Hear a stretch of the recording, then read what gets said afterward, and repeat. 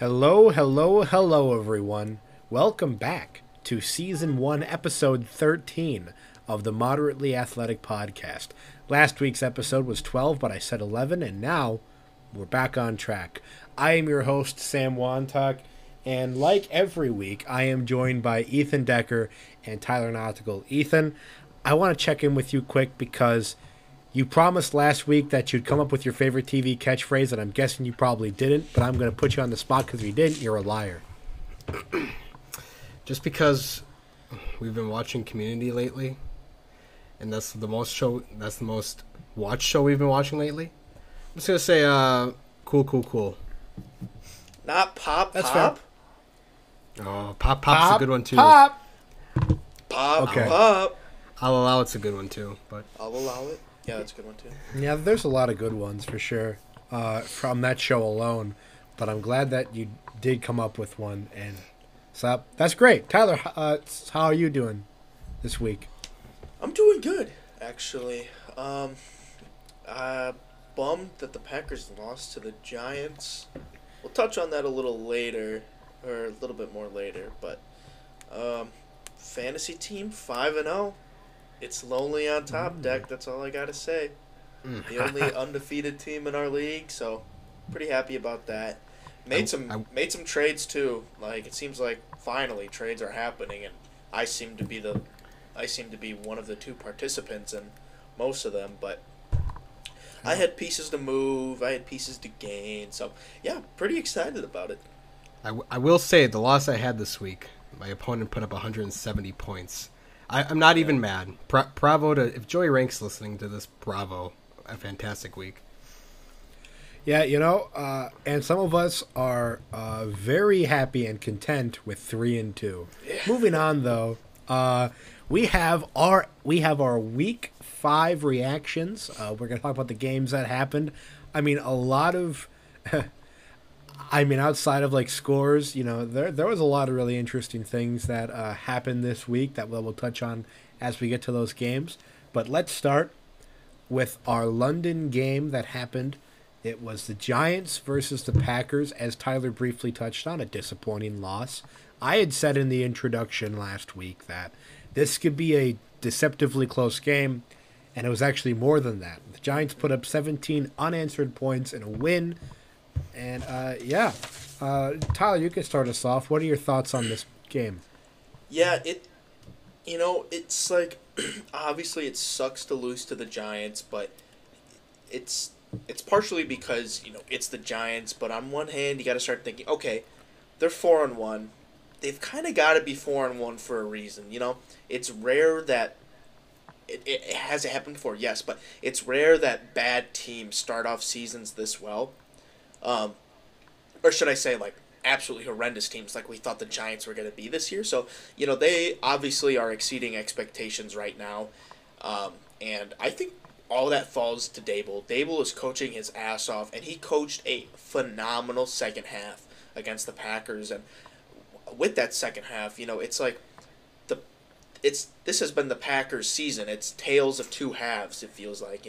They have either their first half is amazing and their second half, that's where teams kind of creep up and either, or that's where they make it closer, win the game, which we saw this week, or they have a bad first half and then pull away in the second.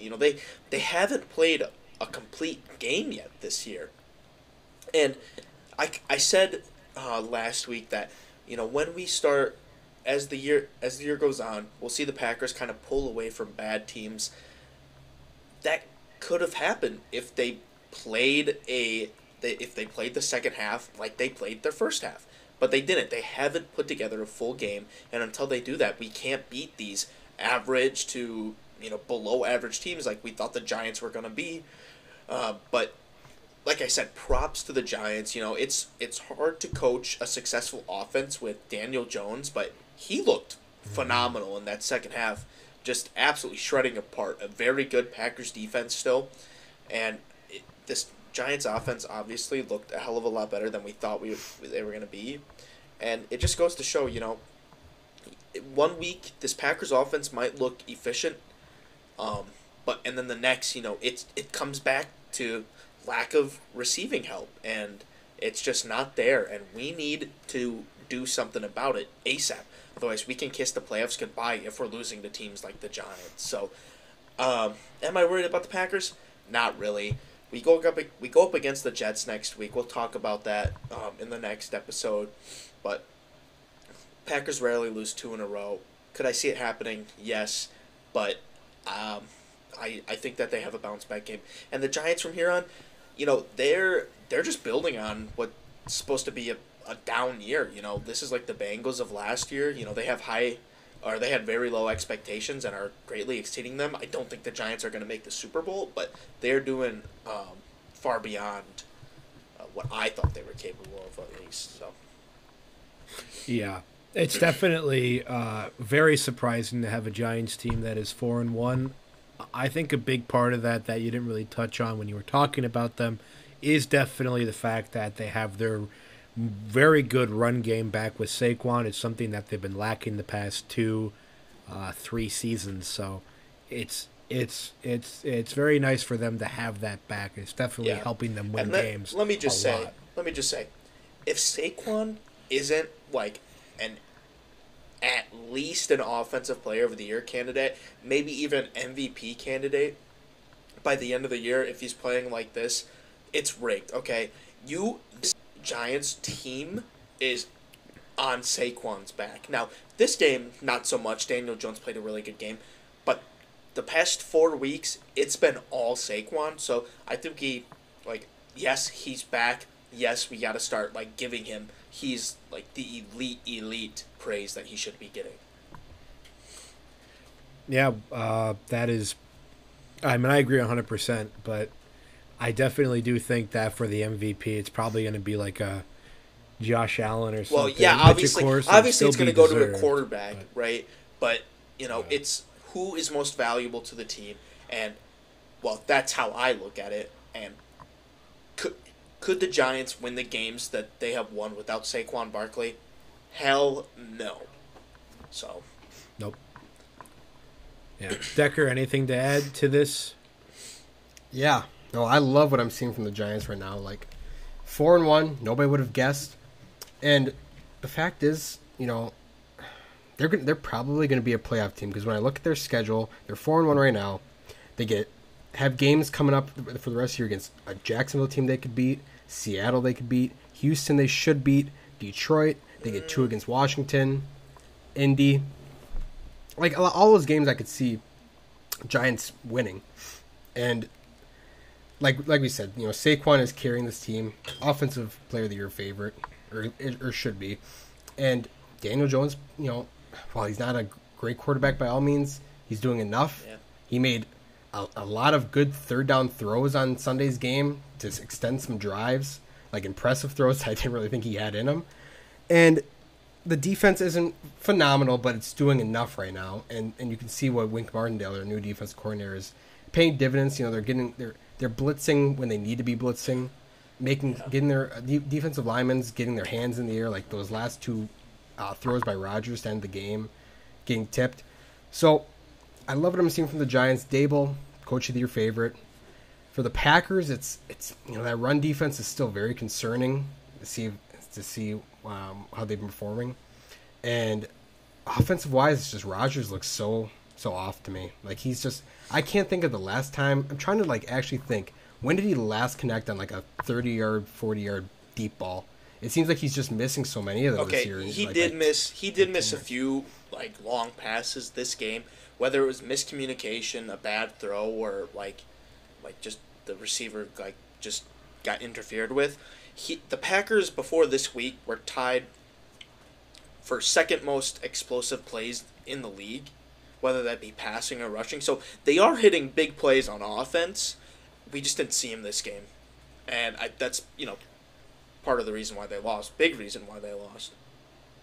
So it's not that it's not happening, Decker. I just think that it didn't happen this game, and it was very prevalent, especially because it looked like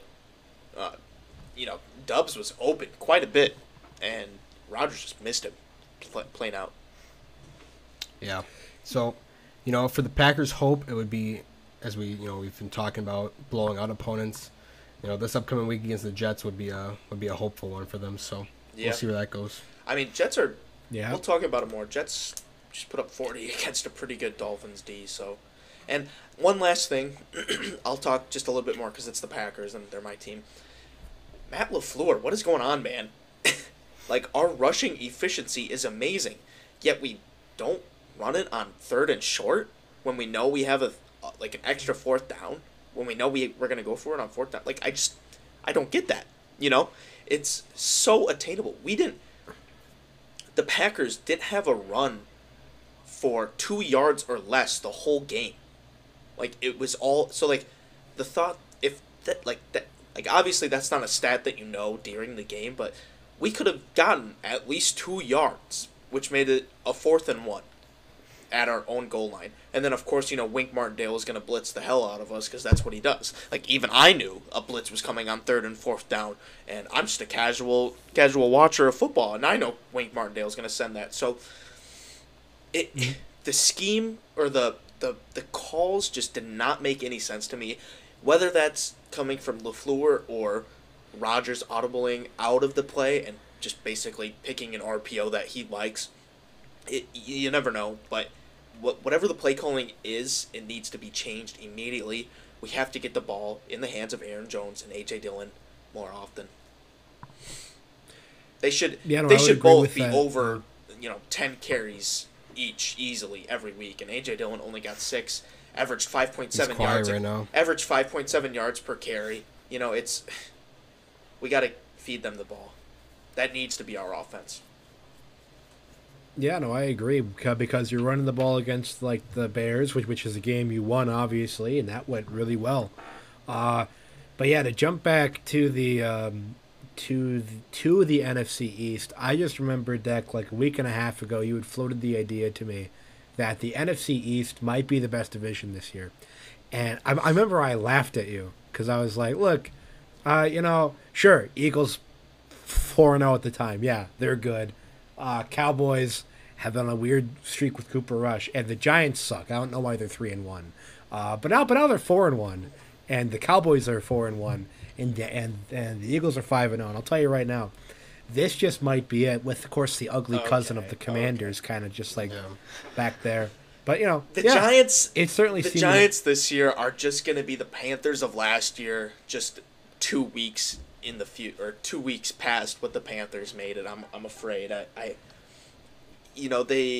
They've made steps, in the right direction, but I'm afraid a downfall is going to be coming for them, and if it doesn't, good for them. I definitely don't expect that, but I could see a big downfall coming for the Giants relatively soon. Yeah, well, guess we'll have to see. You guys have to admit, out of the teams with winning records, they have to be the most pretender not. Well, no shit, yeah. So okay, maybe behind the Jets, who are 3-2, but yeah, for being 4-1. Jets defense, I would take any day over the Giants defense. That's for sure. And yeah, but also take the Giants' run game and offense over the Jets' offense. I mean, Breece Hall is just getting more and more work. I think. Well, we're getting too deep into this, but I don't get your hopes up on the Giants, which I'm afraid a lot of New Yorkers might be doing. But yeah, well, it's tough. They haven't had a lot of things to look forward to recently. They just want to celebrate. So man. I definitely get that. But then there is a team that has something to look forward to, but really isn't panning out quite yet. That would be the Steelers. Steelers fans are really happy to see Kenny Pickett finally playing. And then in his first career start, they get absolutely blown out, 38-3. 3? Yeah, 3. 38-3, yeah. That is about the worst score you could possibly have. So maybe the future is exciting. It's not quite bright yet. Decker, what are you thinking about the Bills and the Kenny Pickett Steelers? I mean, the Bills, they are just so dominant right now. I love watching the Bills. Biased you because Allen's on my fantasy team. Gabe Davis for you, Sam. We had so much fun watching that on Sunday. Oh my God. Just the 98 yard bomb to Davis, and then the 62-yard bomb with Davis made like the one-handed catch while Minka Fitzpatrick was on him. It was just so fun to watch. They're just such a fun team to watch, and That was great. if they keep playing like this, I just don't know who can stop them. So, and I've got a lot to say about the Bills just because they're so good. There's not many weaknesses and flaws we can really point out besides maybe a little bit better in the run game, which we've talked about all year, and secondary when they play elite offenses like this week they will against Kansas City. But for the Steelers, it's just tough. I mean, they're just like I said. I think by their bye week they'll be 1-7. They'll lose this week to Tampa, lose to Miami, lose to Philly, and they'll be 1-7. And a lot of it's going to go. Kenny Pickett. This will probably be one of the roughest stretches of his career, and these are just his first couple starts.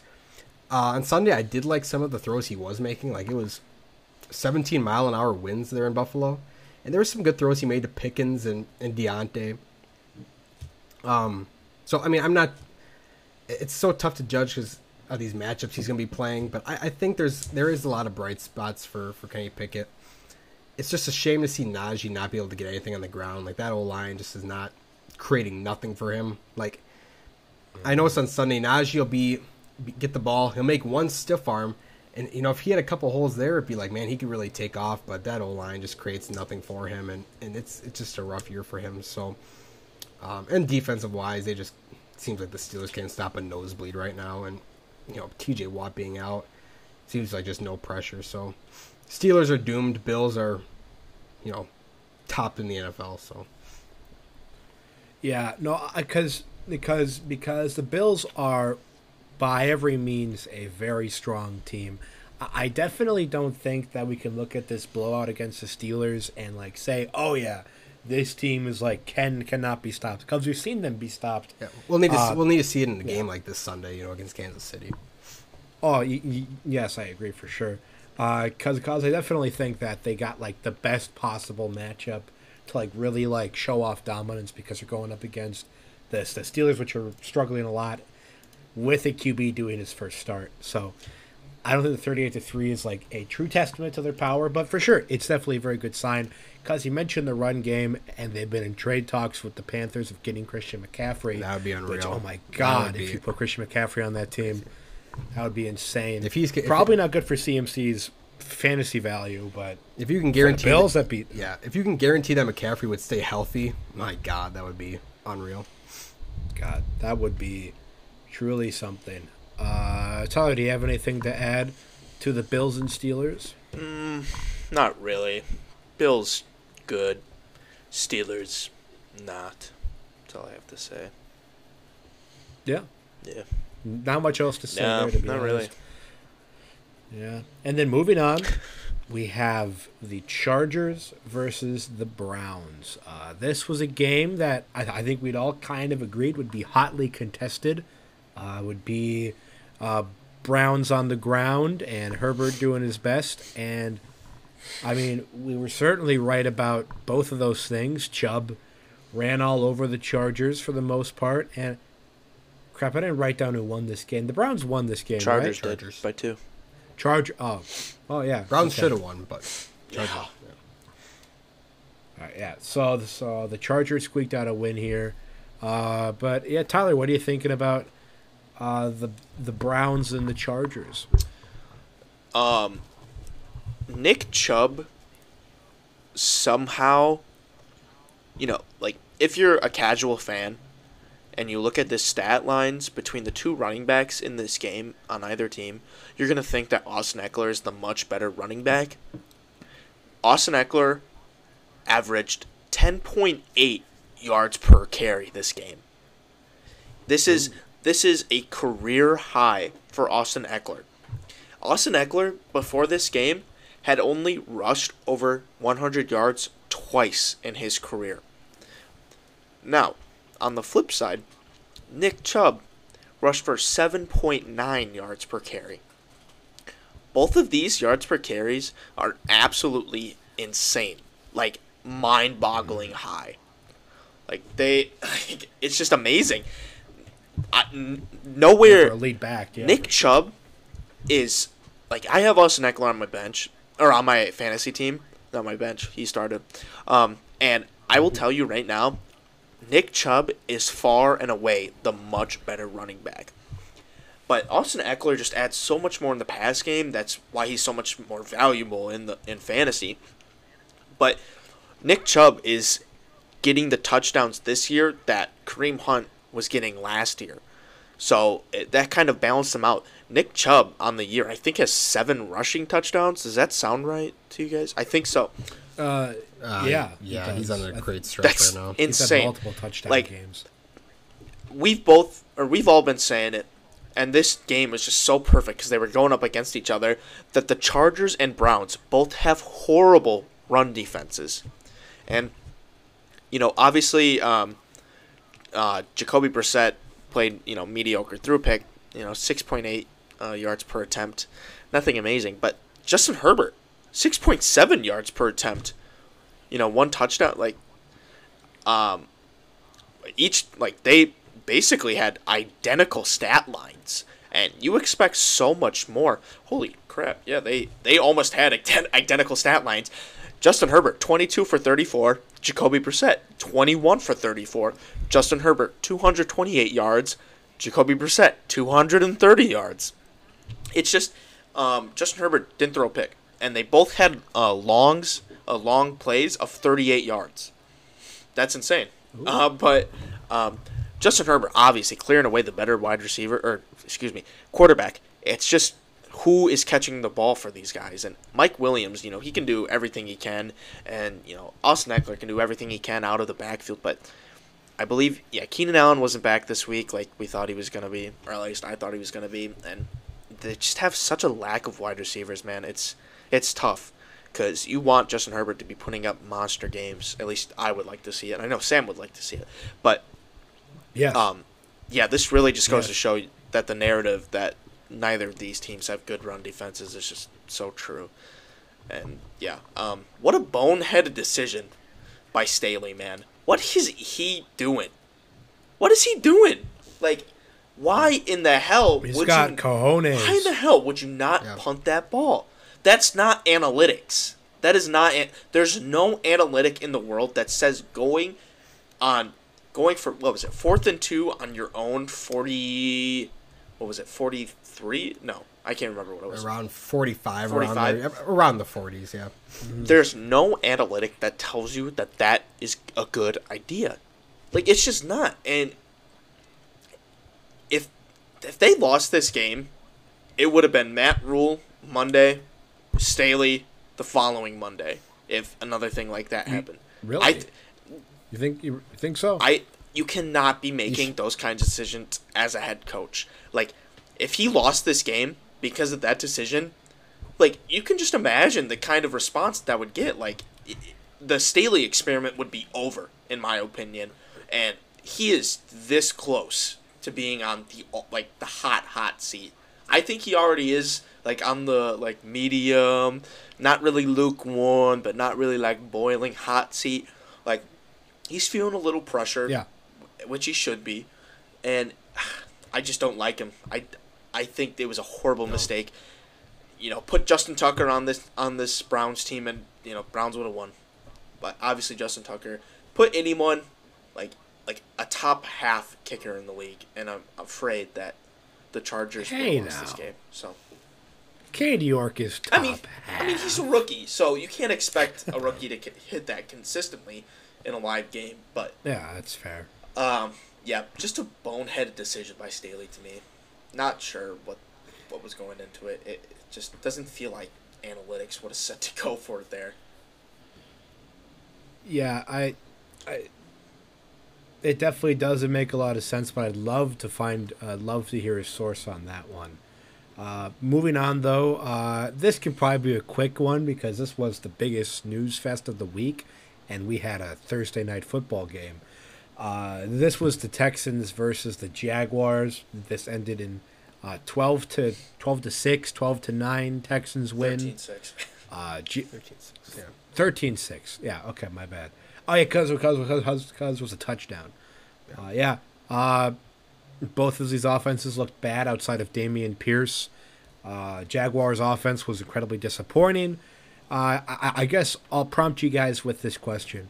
Do we think that this is more of a Texans defense being good or a Jaguars offense just choking?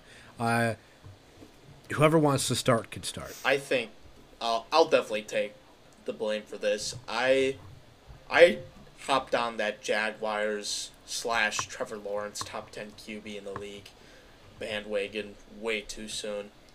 You know, he looked really good the first couple games, and then just boom, past two, just something's up. Like, it just they could not get anything going, and if like, I'll just leave it at that. I thought that the Jaguars would, blow the doors off the Texans, and obviously that did not come anywhere near to happening. And if the Jaguars won this game convincingly, or even won it, I still think that Doug Peterson would be Coach of the Year potential, if not one of the favorites. But you can't be losing these kinds of games, man. It's a little disheartening as a person who wants to see the Jags be successful and wants wants Trevor Lawrence to be good. I don't know. Texans, well done, obviously. Dameon Pierce was a monster on the ground. So that's 2 games in a row that this Jaguars defense has given up a lot of yards to running back. So they have some stuff to fix, and I know they can do it. They got a good head coach, and they got the skill to do it, but we'll have to see if they can execute. Yeah, Dak, what's your thoughts on this matchup? It's definitely concerning, man. I was so in on the Jags offense 2 weeks ago, too, but you see the last 2 weeks, and Trevor Lawrence has been, below average, and James Robinson's been shut down, Christian Kirk's been shut down, pretty much everybody. The only guy that really had a good game on offense was ETN. Had some big run, had maybe 2 or 3 big runs, or maybe it was just one that he broke, but I think he had. Let me see here.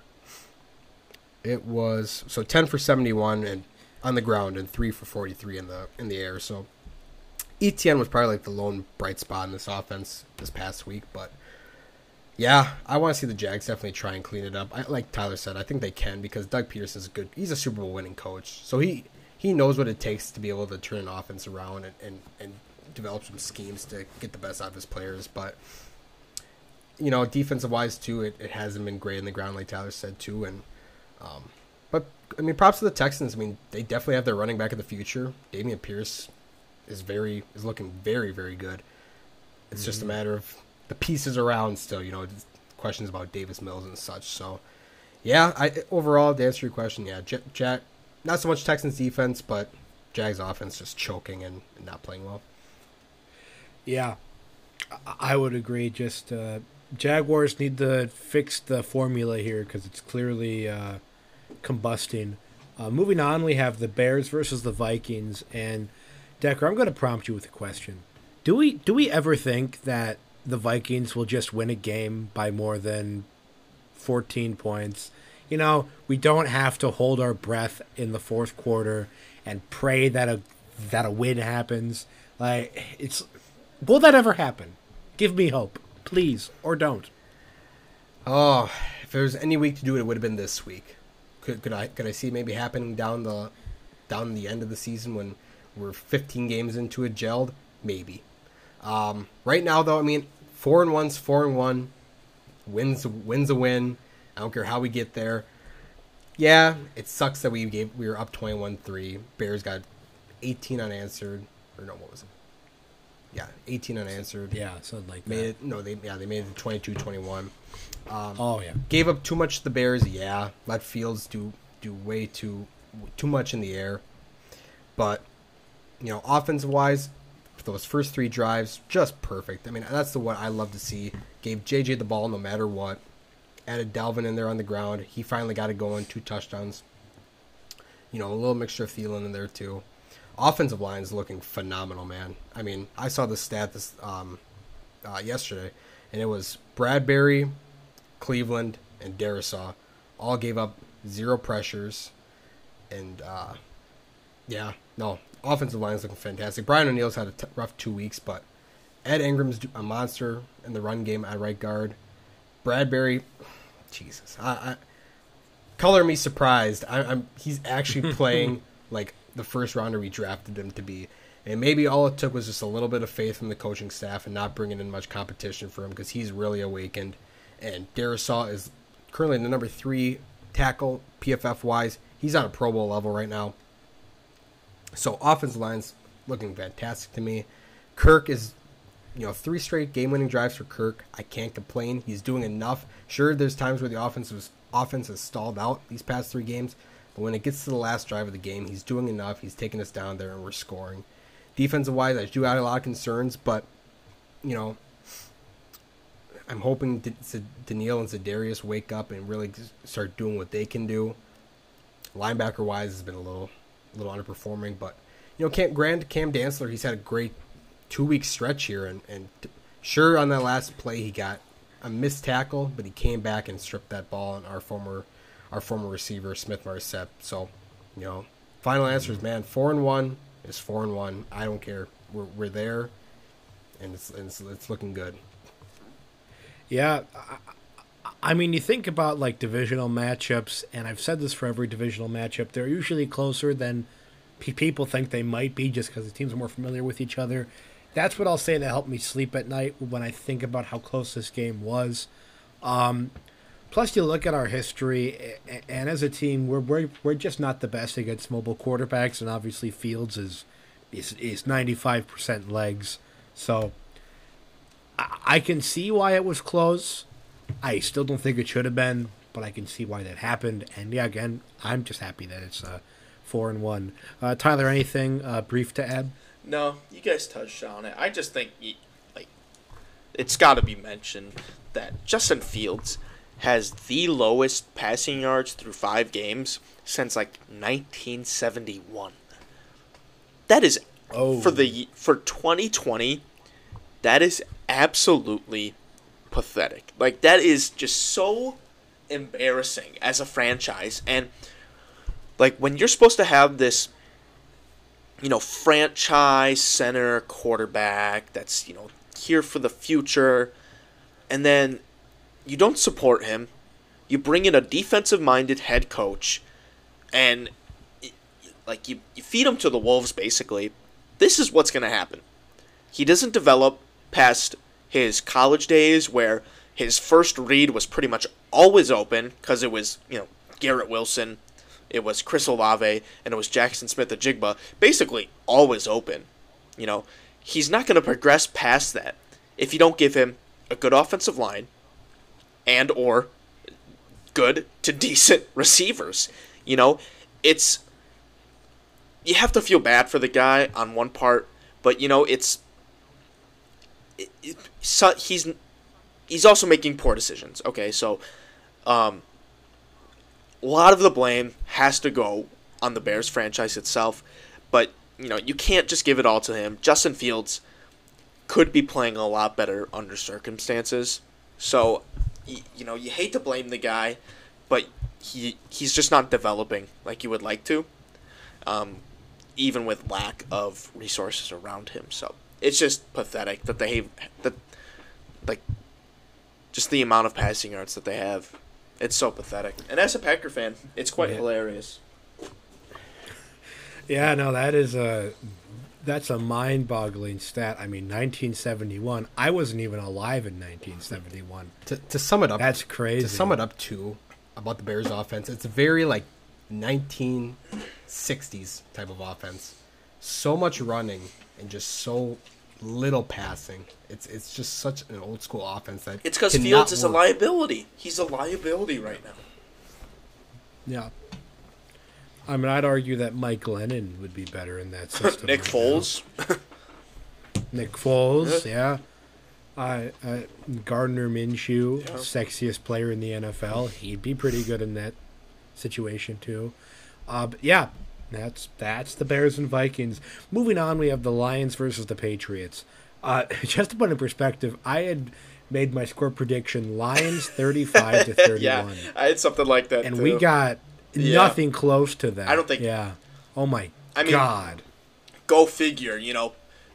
Bill Belichick knows how to plan a game against Jared Goff. We've seen this before in the past, like just absolutely, like disassemble this Lions offense, like, and then, Bailey Zappi is doing like what Justin Fields should be doing, and that's just game managing and letting the run game take care of the offense, and unfortunately, Bailey Zappi is the much better game manager than Justin Fields is, and a lot of that has to do with coaching, of course.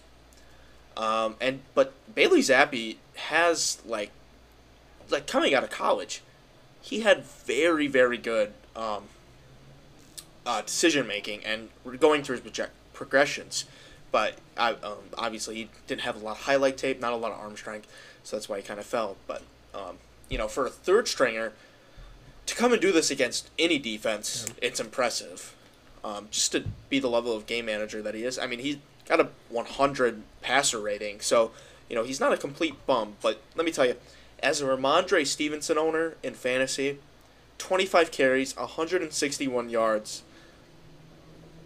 Oh, it's fantastic. Like, this is why I drafted him.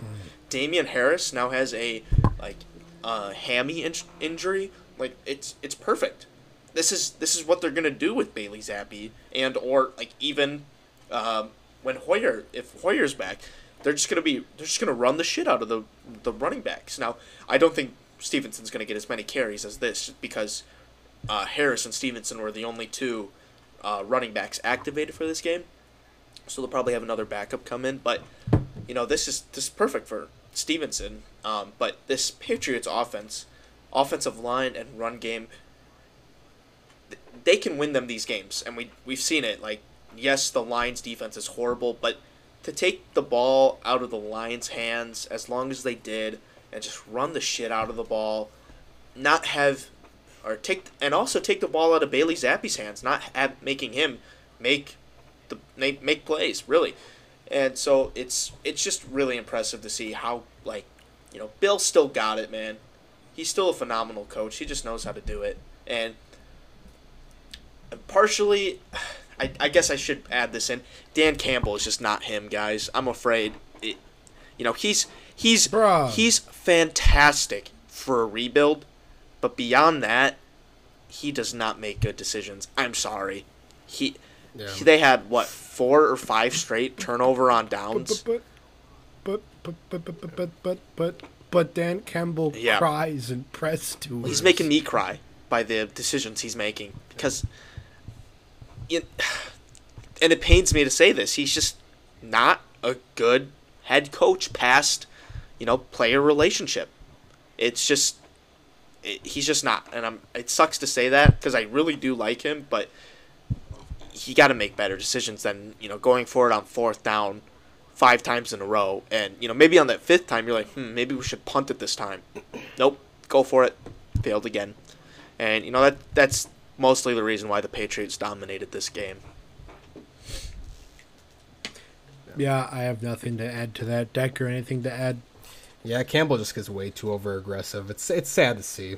It's sad to see for this Lions team right now because they can be. I mean, they have been fun to watch this year for the most part in some of these shootout games, and they're on the up and up. I really believe that they got the players, and they just need to get a little bit more on the defense, and that's the thing we're going to continue to see from them this year. It's going to be their offense just won't be able to put up enough that their defense is going to allow, and that's going to accumulate in a lot more losses.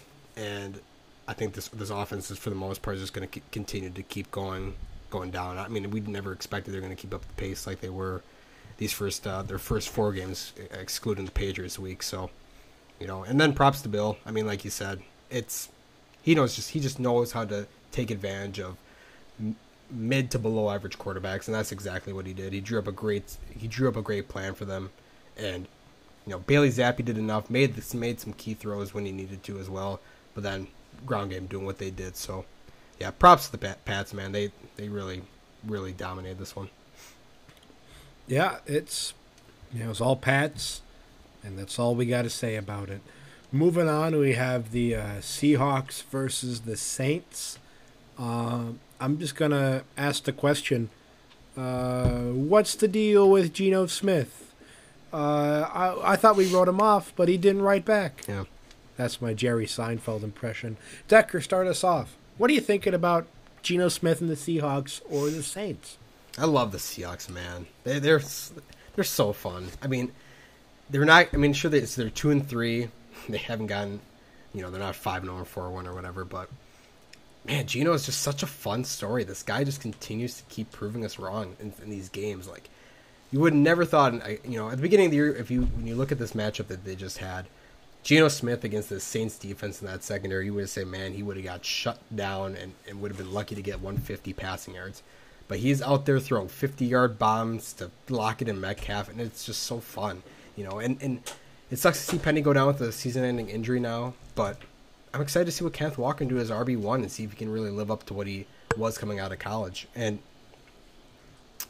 for the Saints, it's still concerning what their defense is doing because it's just not getting better right now. And we keep saying week after week, man, maybe this can be the week that they can really turn things around and set the tempo, but they're just not doing nothing right now, and it's very concerning. Offensive wise, Andy Dalton's doing enough to get them that to keep them in these games. Almost won against the Vikings, did win this one, and a lot of it was granted. Taysom Hill really had a breakout game with 4 total touchdowns in this one, but yeah, Saints I'm still concerned about. Seahawks, maybe they get a couple more wins. Obviously, more wins than we would have expected them this year.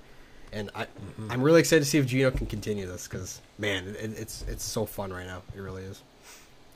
Yeah, I mean, especially when you think about the fact that I had the Seahawks being 2-15, and I don't think that they're going to lose like the rest of their games. So definitely great for Geno. Tyler, what do you think about the Seahawks or Saints?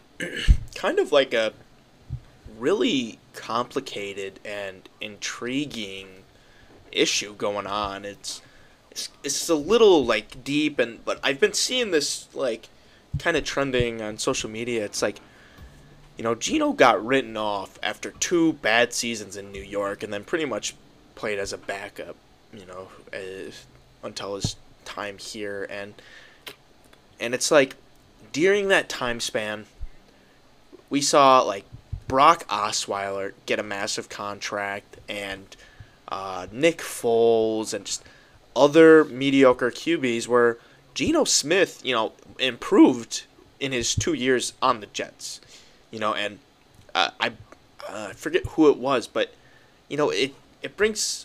Colin Cowherd also brought. Lamar Jackson is the only QB in the league what feels like that can't lose ugly. It's always like, oh, Lamar, the Ravens won by 2 points. And yet Lamar still catches flack after the game. So systemically in the NFL, even kind of like looking at it now and just like, I agree, like there's a like stigma with black quarterbacks in the league. They just get written off and just don't get as many passes as white quarterbacks. And kind of looking back, if you look at it like with just not just Geno Smith and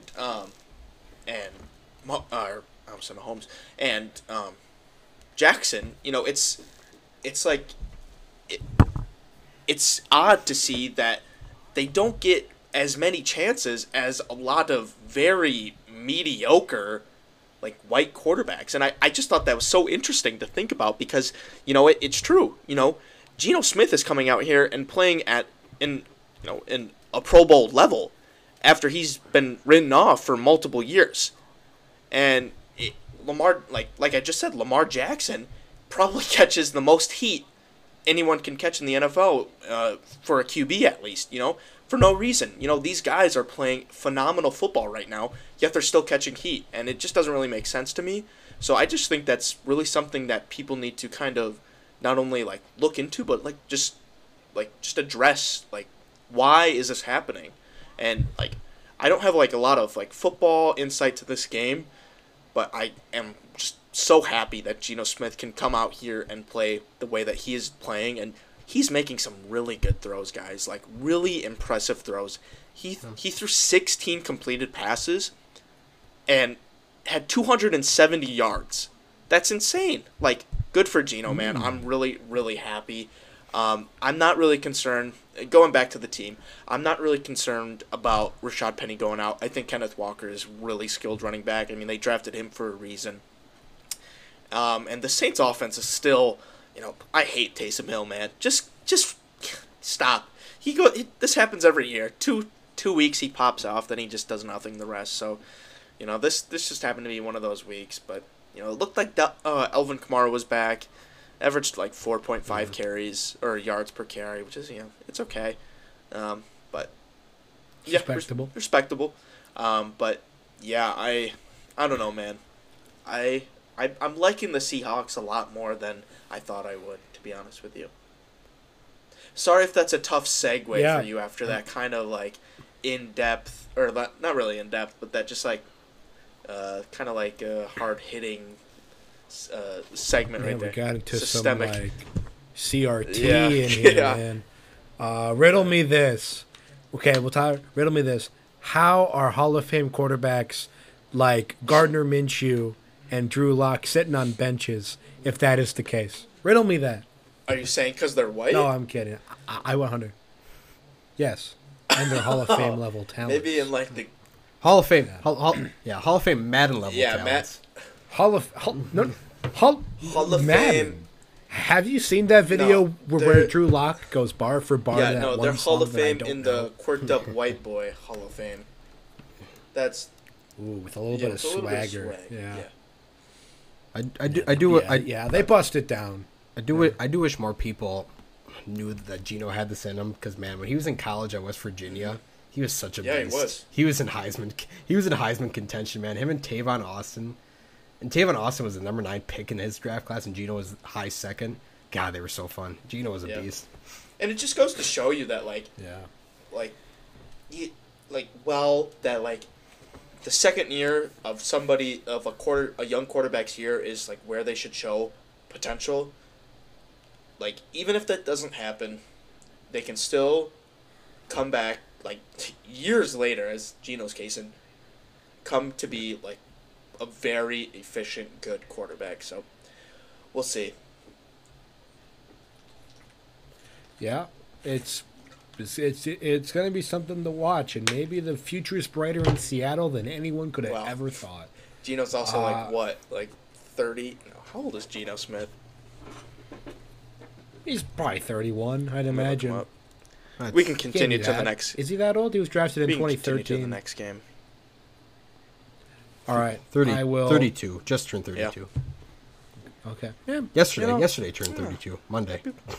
Man, quarterback years. That's like, that's like 3 or 4 more seasons. But so I don't have a transition. But Dolphins versus Jets. We thought we'd be seeing the first of Teddy, and then Teddy he died, and then we got to see Skylar Thompson. And just to put it in layman terms, Jets put up 40 points. So Skylar Thompson didn't really work out in his surprising start. But yeah, I didn't watch a lot of this game, but Tyler, did you get a chance to check into this game at all? The Dolphins and or the Jets? No, but I will say, Tyreek Hill getting hurt. He went into this game hurt, and then I think he left the game with an injury. You're down a weapon. You have a backup or a third-string quarterback in that isn't going to be as good as Bailey Zappi, clearly. But the Dolphins' defense, to get 40 dropped on them by the Jets, didn't make sense to me, And then I saw, Zach Wilson only threw the ball 21 times. It was all Breece Hall and Michael Carter. Like, these playmakers that the Jets have, they're special. They're good, man. So, yeah, good for Breece Hall. He's gonna be a fantasy stud here in a couple of weeks. But, man, the Dolphins need Tua back soon.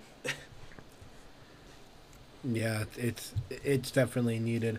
I also never would have thought that Zach Milfson would be 2-0. That's Yeah, also hey, pretty they're surprising. doing they're doing the typical, throw the ball as little as you possibly can, and they'll win games. And hey, it worked. Yeah, it's turning out to be pretty good if you Yeah. aren't the Bears. Decker, what are you thinking? Yeah, from the Jets side, like Tyler hit on it.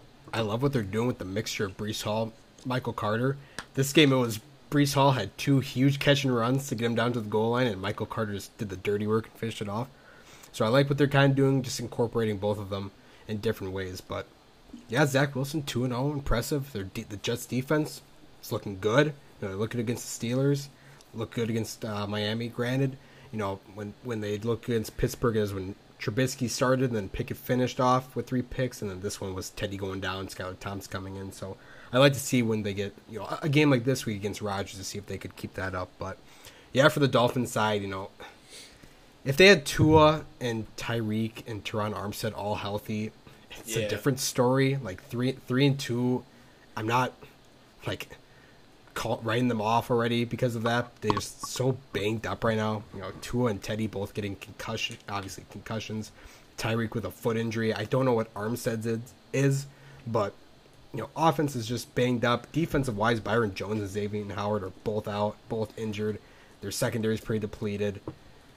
Injuries are just derailing them right now. So the hope is that when they all get healthy, they can get back on track to what they were doing those first 3 weeks. So this is a prime game for the Vikings this upcoming week against Miami, especially with all them injured. But we'll touch on that in the next episode. So yeah, it's the Dolphins are going to be something to watch here. We really thought that they were going to be up there in the league, and they just might not be, sadly, due to injuries. Moving on, we have the Bucks versus the Falcons, and now I'm just going to say what's on everyone's mind. We like these roughing the passer calls, right? I mean, they're kind of making the game better for the most part. I think keeping it more competitive. No,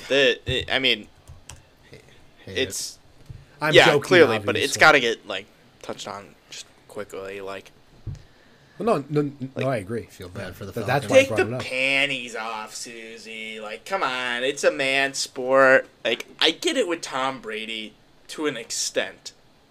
Yes, he's old. Yes, he's Tom Brady. Old. But come on, this is the reason why Jerome Boger's team or reffing unit wasn't allowed to ref the Super Bowl. They're horrible. And then of course we see it later on, Monday Night Football with the Chiefs against the Raiders. But yeah, I wouldn't say it lost them the game, to be honest with you, but it has that impact on the game that what could have happened. Yeah. So I still think that the Bucks would have won this game. Mariota looked horrible in this game, but that's going to happen when you're going up against this Tampa Bay defense, and Kyle Pitts wasn't in, so that that's Kyle Pitts is huge to their offense, even though they're not using him. 90% of the plays he's a decoy, or he's another thing that the defense has to take into account, because if he gets loose, it's bad for the defense, very bad.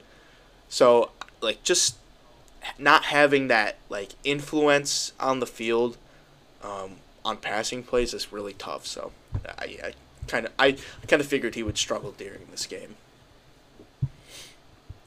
Yeah, looking at the Bucks defense was obviously going to be a mismatch. I think we all thought it would probably be a little less close than it turned out to be, but the Bucks still haven't figured out the offensive thing yet. Decker, your thoughts on this game? I just feel bad for the Falcons, man, because, yes, they probably wouldn't have won it, but, man, they were down 21-0. They worked their butts off to get it back to 21-15, come up with a big defensive stop on Brady there, and then it's you get a call that just completely kills momentum and just kills the game. It's how are you supposed to sack quarterbacks now? I mean, it's just getting so ridiculous and upsetting to watch. And when I've heard people before say, I can't even watch football anymore because of these calls, and I understand why. It's when you see calls like that, it just gets you, just what makes you want to veer away for some people. It's like, it's just ridiculous. Like, I don't know what else we're saying. It's like, props to the Falcons for even getting back into it. You know, Patterson's out on IR. Pitts was out going into this game. Drake London got hurt in the game. But, you know, to be able to get 15 unanswered and actually make it close and then have that happen, it sucks to see. And yeah, Bucks need to start figuring it out on offense, or else it's looking bad for them, flat out. No, we are literally one step closer to getting Randy Marsh's sarcastic ball in the NFL. Yeah, and I think that's going to be might happen. Yeah. Who knows? Yeah, because people are saying just put flags on the QBs at this point, and I totally. I mean, it's get like that every year there's some controversy with the refs. Like last year was taunting. The year before that was roughing the passer. Still, you know, it has been a problem. And the year before that was pass interference. So, you know, it's like, and the year before that, what is a catch? You know, it's like there's always something that the refs like bring to the game, and you know, that's, to me, that's just football. You know, some games you get the calls, some games you don't, and the people that like kind of overreact to like, oh, the refs, we shouldn't even have refs or have like robot refs. You know what I mean? Like, just it's just inevitable. Like, it's always gonna happen. Unfortunately, you know, the Falcons were on the opposite end of where they would want to be, right? So it's not, to me, something that you have to overreact to, and it's just something I guess you have to not really accept, but it's part of the game, and it has been part of the game, right? And like, it's just, yeah, not something to overreact to, in my opinion. Yeah, I mean, obviously, knowing Chiefs fans, I'm sure that they would also make a robot ref have to hold back tears anyways. So it's not really, we'd have the same issues. Plus, when the rules are so like now with that new 2 rule where it's like, it's self-solve, like a player appears to be like off balance or like, I don't know the exact words, but there's just so much like room for interpretation and rules, which of course is why you probably can't do robots. And that's why. No. Yeah. Robots, not yet. Maybe in like 20 years. Who knows? But moving on, we have the Titans versus the Commanders. Titans versus the Commanders. This was a game that I had no idea how it was going to go. I did pick Commanders to win, but I think that the more likely outcome being the Titans winning did happen. Hey Sam, do you know who actually knew exactly how it was gonna end up? Me. I'm guessing since you brought it up. I predicted this game to be 21-17 Titans, and guess what it was? 21-17 Titans. So, you know, at least I got one right. Yeah. One right. 21-17? Yes. Okay. Just making sure. Okay. But the one thing that I want to touch on this game didn't even happen during the game, and you guys know what I'm talking about. Ron Rivera throwing Carson Wentz under the bus is absolutely insane to me. Like, Carson Wentz was 25 for 38, you know, 360 yards, and then 2 touchdowns in the pick, and the pick came on the last play of the game. You know, he was the reason why they were even in scoring position.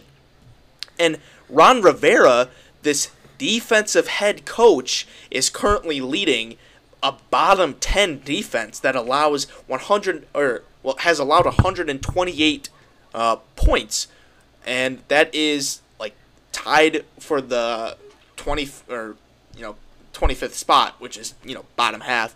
You know, they have a bottom 10 defense. So for him to put the blame on Carson Wentz, who played really well first 2 games, is just unbelievable to me. Like, what are you doing? Yeah. Like, Carson Wentz, when he felt alienated in Philadelphia, did not play good.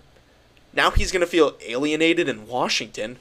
What do you think's going to happen, Ron? He's going to play bad. He's just trying to prove his point by throwing one of the bus. You have to have, some common sense and know that that is not what you say. If I'm a head coach, I would, definitely not do that.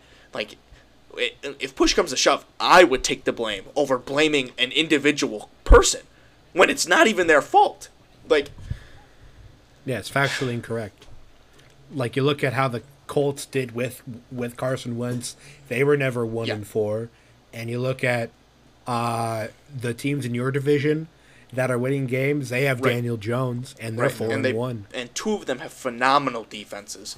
So, to me, it's just very hypocritical from Ron Rivera. And, I lost a lot of respect from him after that comment. So, but, he doesn't give a shit about my opinion about him, so. Well, maybe he'll listen to this and he'll fuck you, Ron Rivera. Now, granted, yeah, I will say again, I will reiterate, Carson Wentz is not the guy. He hasn't played like the guy for a long time, but it's just not his fault.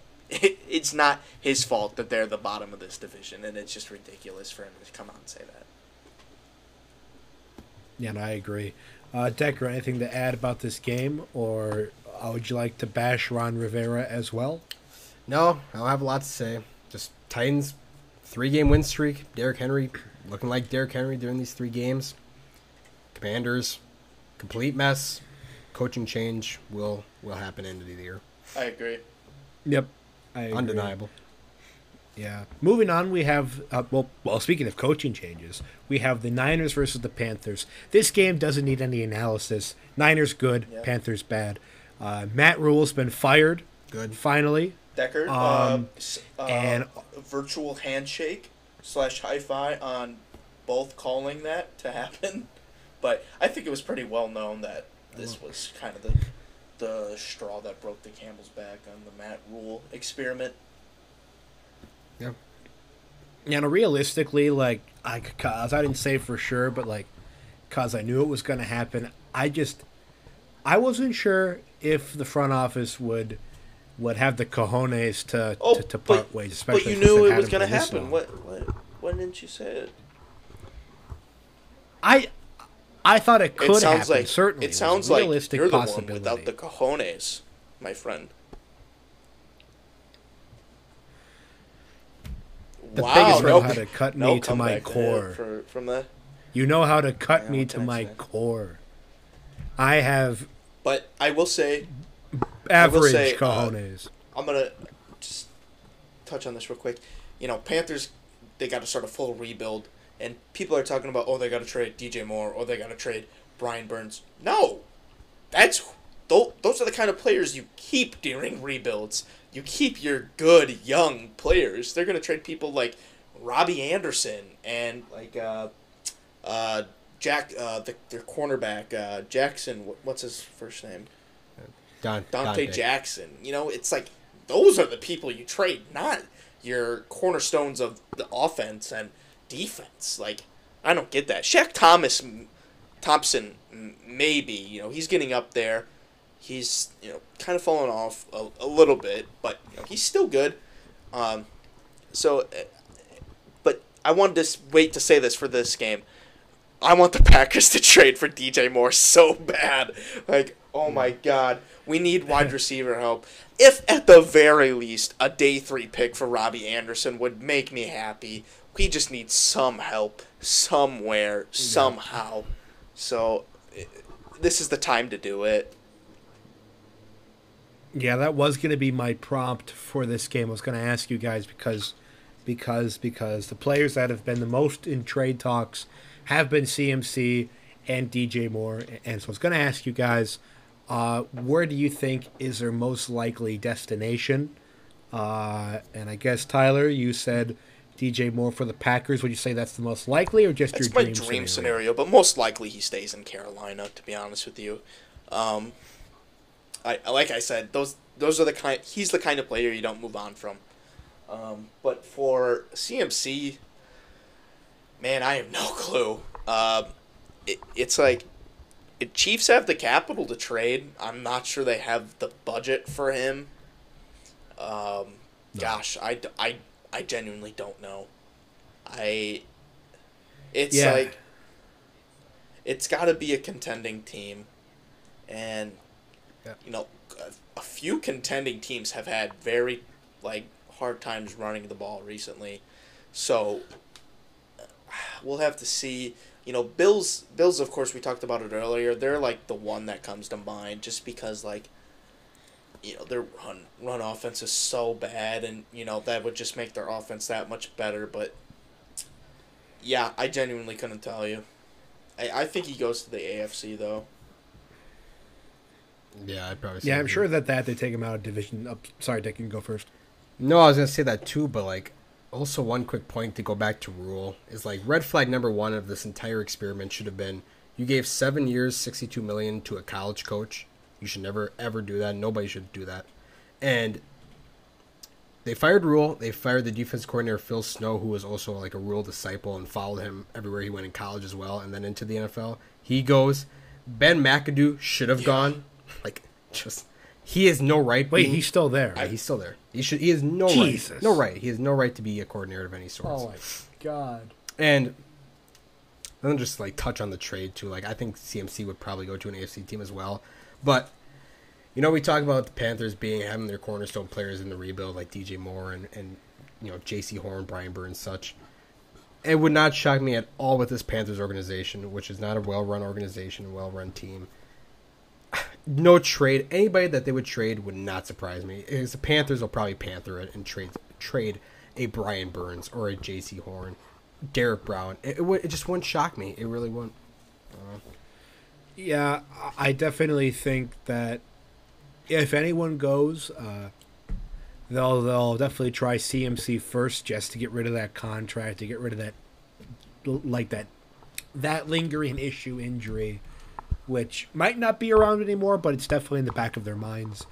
I don't know where he would go, but I would say Bills or Chiefs would be most likely. Maybe maybe the Ravens too. I don't know. Ravens are certainly God, that would be something if the Ravens got him. Really, any team if that isn't the Panthers, they could CMC, it would be really something. So that would be interesting to watch. But moving on, we have the Eagles versus the Cardinals. Surprise, surprise, Eagles won. It was definitely a lot closer than anybody thought it was going to be. It ended on a missed field goal by the Cardinals to give the Eagles that win. Tyler, what are your thoughts on this game? I'm just going to be really quick because we're already over an hour. But, this was my funny pick of the week for the Cardinals to win. And it came one kick short to potentially happening. But, we've been seeing the Eagles kind of struggle past 2 weeks, kind of opening themselves up. I don't think they go undefeated for much longer, to be honest with you. I think they'll slip up here. But Cardinals, on the other hand, I don't know. I don't know a lot about this game, to be honest with you. I think that... I don't know, man. One second. I gotta look up. Yeah. Kyler Murray, he's got to play better. That's just what it comes down to for me, at least. Yeah. No, there's a fun fact I learned, and this is more directed towards Decker. Decker, did you know that we play the Cardinals 2 days after the new Call of Duty game comes out? Oh. Ooh. Kyler's going to throw 4 picks. Kyler won't be doing... I'm so excited. He won't be at practice. He won't be practicing. No. He'll be... Yeah, he won't even show up to the game. He'll miss the... Nah, because he'll miss the bus or the plane to get there. Yeah, team officials are going to have to drag him out of his home. That'll be something to watch. Is there anything to add to this current Cardinals matchup? Yeah, not a whole lot. I just think, like Tyler said, Eagles are bound for a loss here because, like, I look at their 5 wins here, and they find new ways to win every week. So week 1 was the shootout win against Detroit, obviously. Week 2, defensive shutdown of the Vikings. Week 3 was just a mixture of offensive firepower and then shutdown on defense. And then week 4 was the comeback against Jacksonville, 28 unanswered, I think it was, or whatever. And then this week was like a gritty win where, they probably shouldn't have won, but they pulled it out. And I think even this week against Dallas would be the week that they lose, and I wouldn't be shocked. Just seems like a loss is incoming for them. I'm with Tyler. They won't be undefeated for much longer. Yeah, I definitely think that if there is a game that they might lose, it is definitely next week because they'll be playing the Cowboys, who just came off another Cooper Rush win against the defending world champions, the Rams. I don't think I watched any of this game. I don't remember anything about it. Yeah, I can touch on it real quick. Boy, oh boy. This Rams offense looks rough, man. Really rough. And I just... Yeah. I'll talk about the game real quick and then just one other narrative. A little bit longer. But, Cooper Kupp is him. It's very clear. Cooper Kupp is him.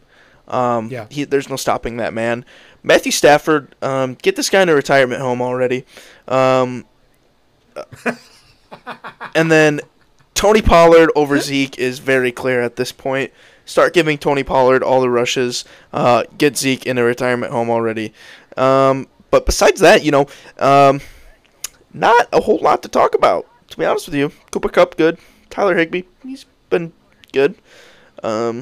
Yeah, so... Everything else sucks. I've been seeing this narrative where they're like, do they let Cooper Kupp continue playing when Dak comes back healthy? No! No! Why would you... No! You said Cooper Oh, Kupp. You're just saying that because they're paying him. No! No, I am not. Like, the Cowboys with Dak Prescott have been a top 10, if not top 5, scoring offense every year that he has played. The years that he hasn't played, they are below 20. So the fact that people are even considering this is absolutely mind-boggling. And they're like, "Oh, you're just following the money." Yeah, Dak is that good, bro. He makes this offense so much better. And while yes, Cooper Rush is a very competent backup who has gotten 4 wins in a row, this defense has a very big say in those 4 wins, and Cooper Rush just being a game manager just has really won them those games. So, hey, for those people saying Cooper Rush over Dak Prescott when he gets back, you don't know a ball, okay? That's it. Yeah, 2 things. When you were talking about Cooper Rush, I think you said Cooper Kupp more than once. Cooper Kupp good. Cooper Rush not good. Well, not better than Dak. Yeah. Plus, I think you're a little close to your mic because my headphones. Yeah. No, I moved my mic closer for this conversation because it just one of our roommate was like, "Why would you put Dak back in?" Like, you're just saying, like, he's the reason why I wanted to go off on this tangent, and it's just annoying. Casuals say that shit. So. Yeah, Hayden, if you can hear us. Yeah. Stop casual. On the floor so he gets the emphasis. You don't know, ball. Yeah. Okay, moving on. Sorry for the deafening tones. By the way, I do apologize. One more point about this, too. I agree with Tyler. Dak should start, but wait till he's, healthy. Yes. Don't rush him into this game against Philly. Don't do it. Let Cooper Rush get this game, and I think I don't know if they got bye after that or not, but wait till Dak's healthy and ready to be out there. Until then, ride Rush. Are you bastards done cutting me off? Thank you. Go ahead. Bengals versus Ravens. Crap, what was the score of this one? Didn't the Ravens win? 1917, yeah. 19. 4 years ago. Okay. Yeah. Go ahead. Okay. I forgot what I was going to sorry. say. Lamar's no, him, no, man. it's okay. He rallied in that fourth to get them in scoring position. He led a game-winning drive. There's not much more you can say. Like, yes, he had a fairly ugly game, threw a pick, but it's just gonna happen with these AFC North matchups. So, props to Lamar, man. I mean, I just think, like I said earlier, he gets way too much hate. Yeah. Decker? Yeah. No, Bengals offense really stale those first couple drives of this game. Ravens defense looked good, but man, Ravens are starting to get plagued by injuries again. Marcus Williams, might return late in the season, but broken wrist for him. Michael Pierce was already on IR, out for the year. Ronnie Stanley's not fully there still. I don't know, man. JPP looks good. That's a bright side. Yeah, JPP. He did. He looked very good. So, but I hope the Ravens can stay healthy because I they would do. agree. Injuries are a little bit concerning for this good defense, but I mean, it did not stop them stopping this Bengals run attack, which has not been good this whole year. So they need to pick that up ASAP. I don't think Mixon's had a run longer than 20 yards. No. If that. I haven't seen one. Yeah. And now to our final game, which is the Raiders versus the Chiefs. We'll keep this very brief because we're approaching the end. Chiefs were Chiefs. Raiders were Raiders at the end when they ran into each other, Renfro and Adams. So I'm going to ask you boys one question. I want you to only answer this question. How much money is that cameraman getting, and why is it above six figures? Wow. He sold it, man. He was... I mean, I get being emotional after a tough loss like that, but you gotta know right from wrong. Like, geez, come on. Now, I will say that would not happen if he was in green and gold, man. It just would not. So, Las That's Vegas, not part of the question. Las Vegas Decker, is what's your changing him. answer? Las Vegas is changing him. That's all I'm gonna say. That wasn't part of the question, Mr. Noctical. Mr. Decker, continue. That wasn't part of the question. You're currently overstepping. Just to touch on the game. But, Just to touch on the game real quick. I will say something. The connection between Patrick Mahomes and Travis Kelce, it's got to be telepathic, right? They've got to be talking to each other through wavelengths or Bluetooth or something, because you've never seen that long umbilical cord that just is attaching the two of them. 4 touchdowns is just so insane for a tight end. Man, Kelsey's good. And then on the other side of the ball, Josh Jacobs, he's really having a really good season so far. Started off a little slow, but has really come on. So it's not easy to run behind that Las Vegas O-line, but he seems to be doing it, and seems to be doing it really, really well. So props to him. Yeah. Decker, anything to add? Yeah, you just knew when it was 17-0 Raiders. You're like, man, Chiefs. You just knew Chiefs were going to come back. Yeah, just in like this game and win it. the divisional game against the Texans a couple years back. Yep. You just knew. But yeah, man, Kelsey is. They just got such a good connection. I mean, just what a weird stat line. Just 7 for 25 and 4 touchdowns. Absolute red zone monster. It was fun to watch. Won a lot of people fantasy matchups.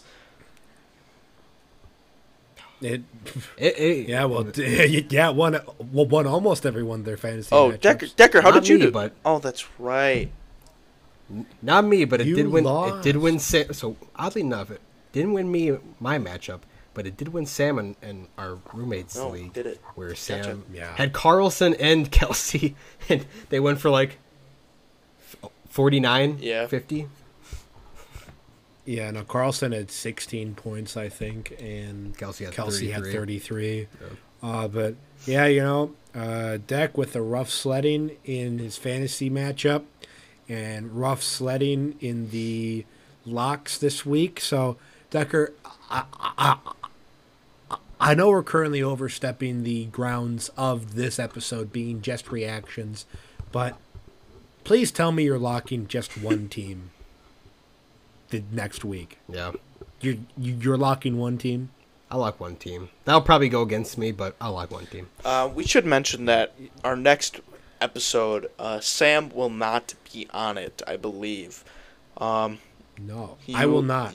I have a wedding in Arizona. What's so funny? What's so funny? Just take the set. Because take I the am setup literally because I am literally going for a nice wedding. Okay, so Sam's gonna be he's gonna be at a wedding in Arizona. Okay, good. Yeah. I hope you enjoy. We might have a guest podcaster with us. It might just be me and Decker, but stay tuned. We'll see how it goes without a host. I think it'll go just as smooth, if not better. So look forward to that episode. For all those who cannot stand Sam's voice, we've got an episode coming just for you. Well, good thing that they will get plenty of my voice as I do the outro. Thank you all for listening to our podcast today. We did go longer than normal, but I hope that was only pleasurable for everyone listening. We only hope this you can check episode us out brought on only pleasure to your ears. Yes. Only exactly. Only exclusively. But yeah, you can check us out on Instagram or on TikTok. Name is Moderately Athletic Podcast. Yeah, thank you for listening and have a good night, everyone.